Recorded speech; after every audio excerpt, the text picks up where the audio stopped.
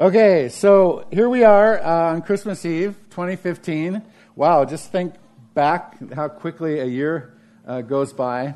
I'm going to talk a little bit about 4 different directions looking at this story of Christmas from the Gospels, Matthew, Mark, Luke, and John. And actually, we've been doing a 3-week series here at Westside, so I'm going to kind of wrap it up here tonight and go through it a little quickly. No one Gospel tells the whole story of the Christmas. In fact, some of the Gospels don't mention the birth of Christ, and there's a good reason for that. The significance of Jesus' birth is best understood in the totality of his life, teachings, death, and resurrection. If we don't look at Jesus' life as a whole, then the birth actually is meaningless. It's just a nice little story. But because of who Jesus was, because of what he accomplished, that makes his birth extremely significant. So the 4 Gospels in the New Testament present 4 unique but complementary pictures of the birth of Christ. So Matthew, he's a traditional kind of guy. He's the one that was writing to the Jewish nation, and traditions were very, very important to him. And he started his account of Christ's life with an elaborate genealogy going all the way back to Abraham. And so he's writing to the Jewish people declaring that Jesus is the king. He is the ruler. He's actually a king and ruler better than David and a teacher greater than Moses. And Matthew takes great care to show us that the birth event of Jesus fulfills prophecies made in the Old Testament and makes use of these prophecies to present Jesus as a governor, the ruler of Israel, a prince, and as God's son. And so he is literally Emmanuel, God with us. And so we move on down to Mark, and Mark, his gospel account. Now, Mark is a man of action. He was a doer. And he speaks to people who really want to get things done. They move from one task to another quite quickly and easily. They don't like to be tied down. They're people of action, people who enjoy freedom and not being restrained. And Mark describes Jesus as a servant. That's very amazing. Here you have the ruler of the universe, the creator of the universe, comes down to live among us and to serve. And Jesus said, I didn't come to be served, but to serve and to give my life as a ransom for many. So theologians call that a narrative of omission. In other words, Mark omits Jesus' birth and just gets straight in to the story, because his audience was not the Jewish people. His audience was Rome. And in Rome, people didn't care about where you came from. They cared about what you did. And in Rome, it's not important where a servant is born or from which family he comes. It's his service that defines him. Because in the first century, Roman culture was deeply divided into the haves and the have-nots, the ruling class and the rest of everybody. And you think it's bad today. It was way worse then. And so Mark defines Jesus' mission and his ministry by the service he gives to others. And then we have Luke. Luke was a doctor, and Luke was a historian, and logic was very important to Luke. And so he was meticulous in his details. So he has actually the longest account of Jesus' life and the longest account of the birth of Christ. And he speaks to the marginalized people in the world. And he shows Jesus as a compassionate Savior. So Luke wrote his gospel primarily for a Gentile audience, and focuses on the traditionally marginalized and neglected people groups. So Jesus was born among the poor. He was rejected. Luke takes great account to share with us how Jesus ministered to women and elevated women to equality with men. And we see that throughout Christian-founded nations in the world today, where women have the most opportunity. Jesus loved the children. And in fact, he gave a command. He said, don't stop them from coming to me. And he counted them as important, and so do we. Jesus ministered to the sick. He ministered to the poor. He ministered to the down and outer. He ministered to the distressed and the dejected. He ministered to the addict. He ministered to the prisoners. And Jesus said that every single human being is important. And then we come to John.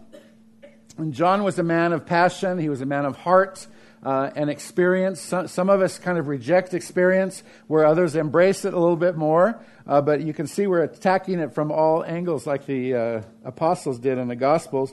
And John presents Jesus as God, as Almighty God. He's the one that came as the Word. In the beginning, in John chapter 1, verse 1, in the beginning was the Word. Now, John knows very well that the Genesis account starts with that same phrase, in the beginning. And so John gives us a second account. It's almost like a second creation. It's a second time when the light of the world comes upon us. In the beginning was heavens and the earth was dark, and it was formless, and void was upon the face of the deep, and God said, let there be light.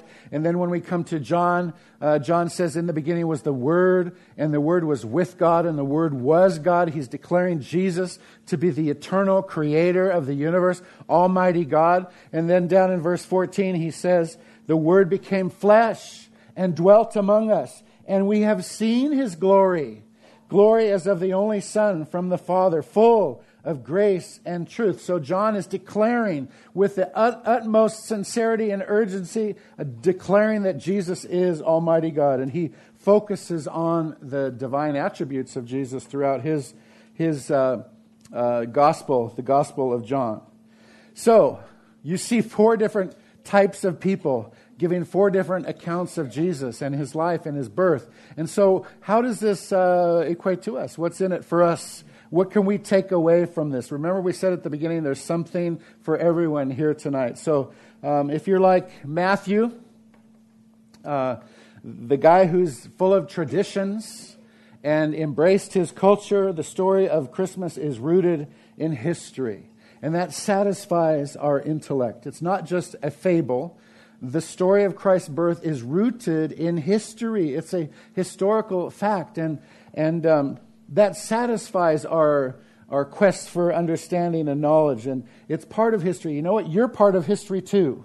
And you belong there. And you belong in the story that Jesus so freely and wonderfully gave to us. You're part of the story because He came for you. In Mark, we see that the story of Christmas requires our repentance. This is Mark's thesis through the gospel of Jesus. It was the first word that John the Baptist spoke. It was the first word that Jesus spoke in His ministry.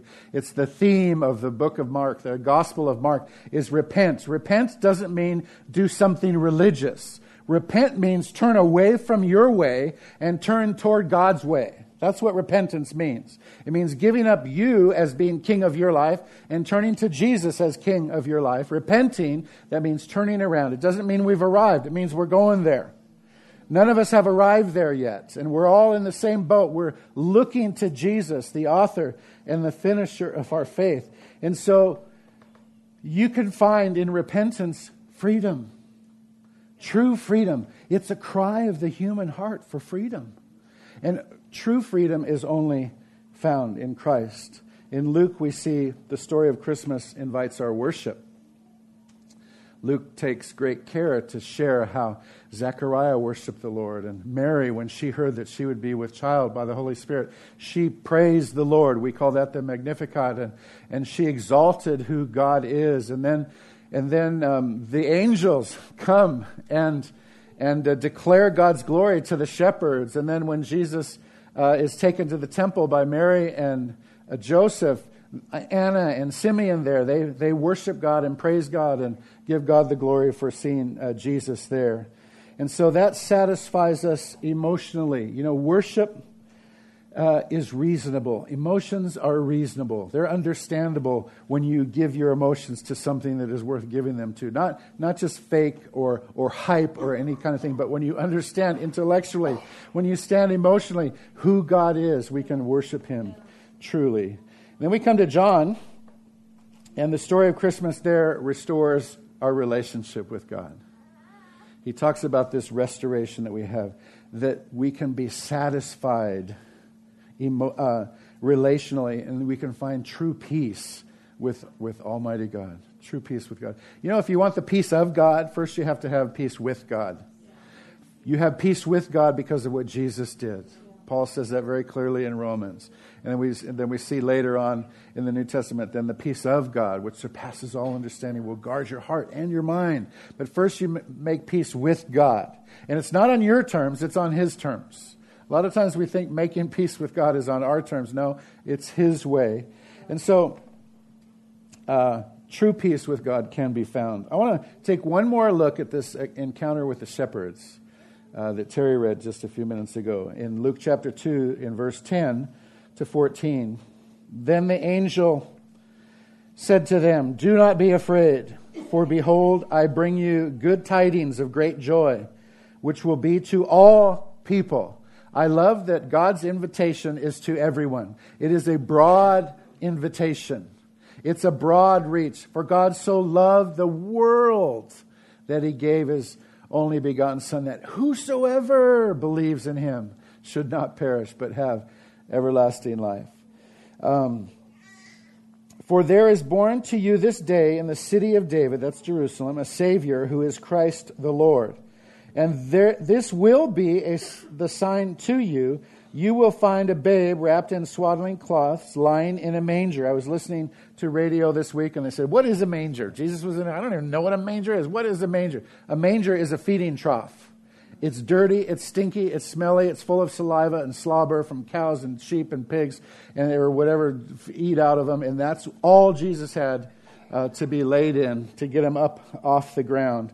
And suddenly there was with the angel a multitude of the heavenly host, praising God and saying, "Glory to God in the highest, and on earth peace, goodwill toward men." And if you wanted to know what in excelsis Deo means, that's Latin for glory to God in the highest. So you guys all speak Latin now. That's very good. That along with a pluribus unum, and then you got it. So a couple takeaways. We still have 4 different gospel accounts that we're looking at, 4 different things that we can take from, and then just 4 reminders before we finish here. I love Christmas. I loved it when I was a kid before I knew Christ, and then when I came to Christ as an 8-year-old, and it began to take on a whole new meaning and been growing in that ever since. This is a time for celebration. The angels declared, "I bring you good tidings of great joy." There's a lot of bad news in the world, isn't there? This is good news. God Almighty came to this earth because He loved you. And He died for you in your place so that you could live with Him eternally, to be set free, to be forgiven of your sins, to be made right with God, to have peace with God. That is good news. Good news means the gospel. The gospel means good news. This is good news. It's a time to celebrate all that God has done. I encourage you, wherever you have family or friends getting together, take time to celebrate and remember what He's done for us. Focus on Him. Christmas is shouting out and declaring that God wants to know you, and God wants you to know Him. Number 2, this is a time for salvation. The angel said, "A Savior who is Christ the Lord." A Savior saves, and a Savior brings salvation. And so if we needed information, God would have sent us a great educator. If we needed more government, He would have sent us a politician. But what we need most is salvation. So He sent us a Savior. Salvation is the forgiveness of my past. It's the power to manage my present situation. Maybe you'll still have problems. In fact, you still will have problems, but you're able to manage those because Jesus takes one of your arms and walks you through life. And it's also a guarantee for our future that we'll live with Him and reign with Him forever. But just like any gift, it's not yours until you take it, until you receive it. And this is also a time for reconciliation. Christmas is a time for reconciliation. The angel said, "And on earth peace, goodwill toward men." That's all mankind. God's peace is extended to everyone. It's a time for reconciliation. You know what? When we get together at Christmas, Sometimes there's family that we haven't seen in a long time. Sometimes there's friends maybe we haven't encountered before, and maybe something was said in the past and there's not the greatest of relationship. This is a great time. This is a great time to extend that hand of forgiveness, to receive forgiveness, and to say, you know what? There, but for the grace of God go I. Let's start fresh from this point on. It's a great time to renew and to restore, to say I'm sorry, to say, will you forgive me? And it's also a great time to reach out and to ask God, is there anything that I'm holding against anybody else? And as we make that peace with God, then we can have that peace of God. And then when we have made peace with God and we have the peace of God, then we can make peace with other people. It just goes outward from there. And finally, Christmas is a time for worship. They said, glory to God in the highest, in excelsis Deo. Worshiping Almighty God. We have the opportunity. We have the understanding. I'm sorry, but your dog doesn't have that understanding. Your cat doesn't have, your tree doesn't have that understanding. Human beings have the capacity to worship Almighty God, to commune with Him, to have that relationship with Him, to know Him, and to be known by Him. Isn't that great? Isn't that great? Man, I think God is good.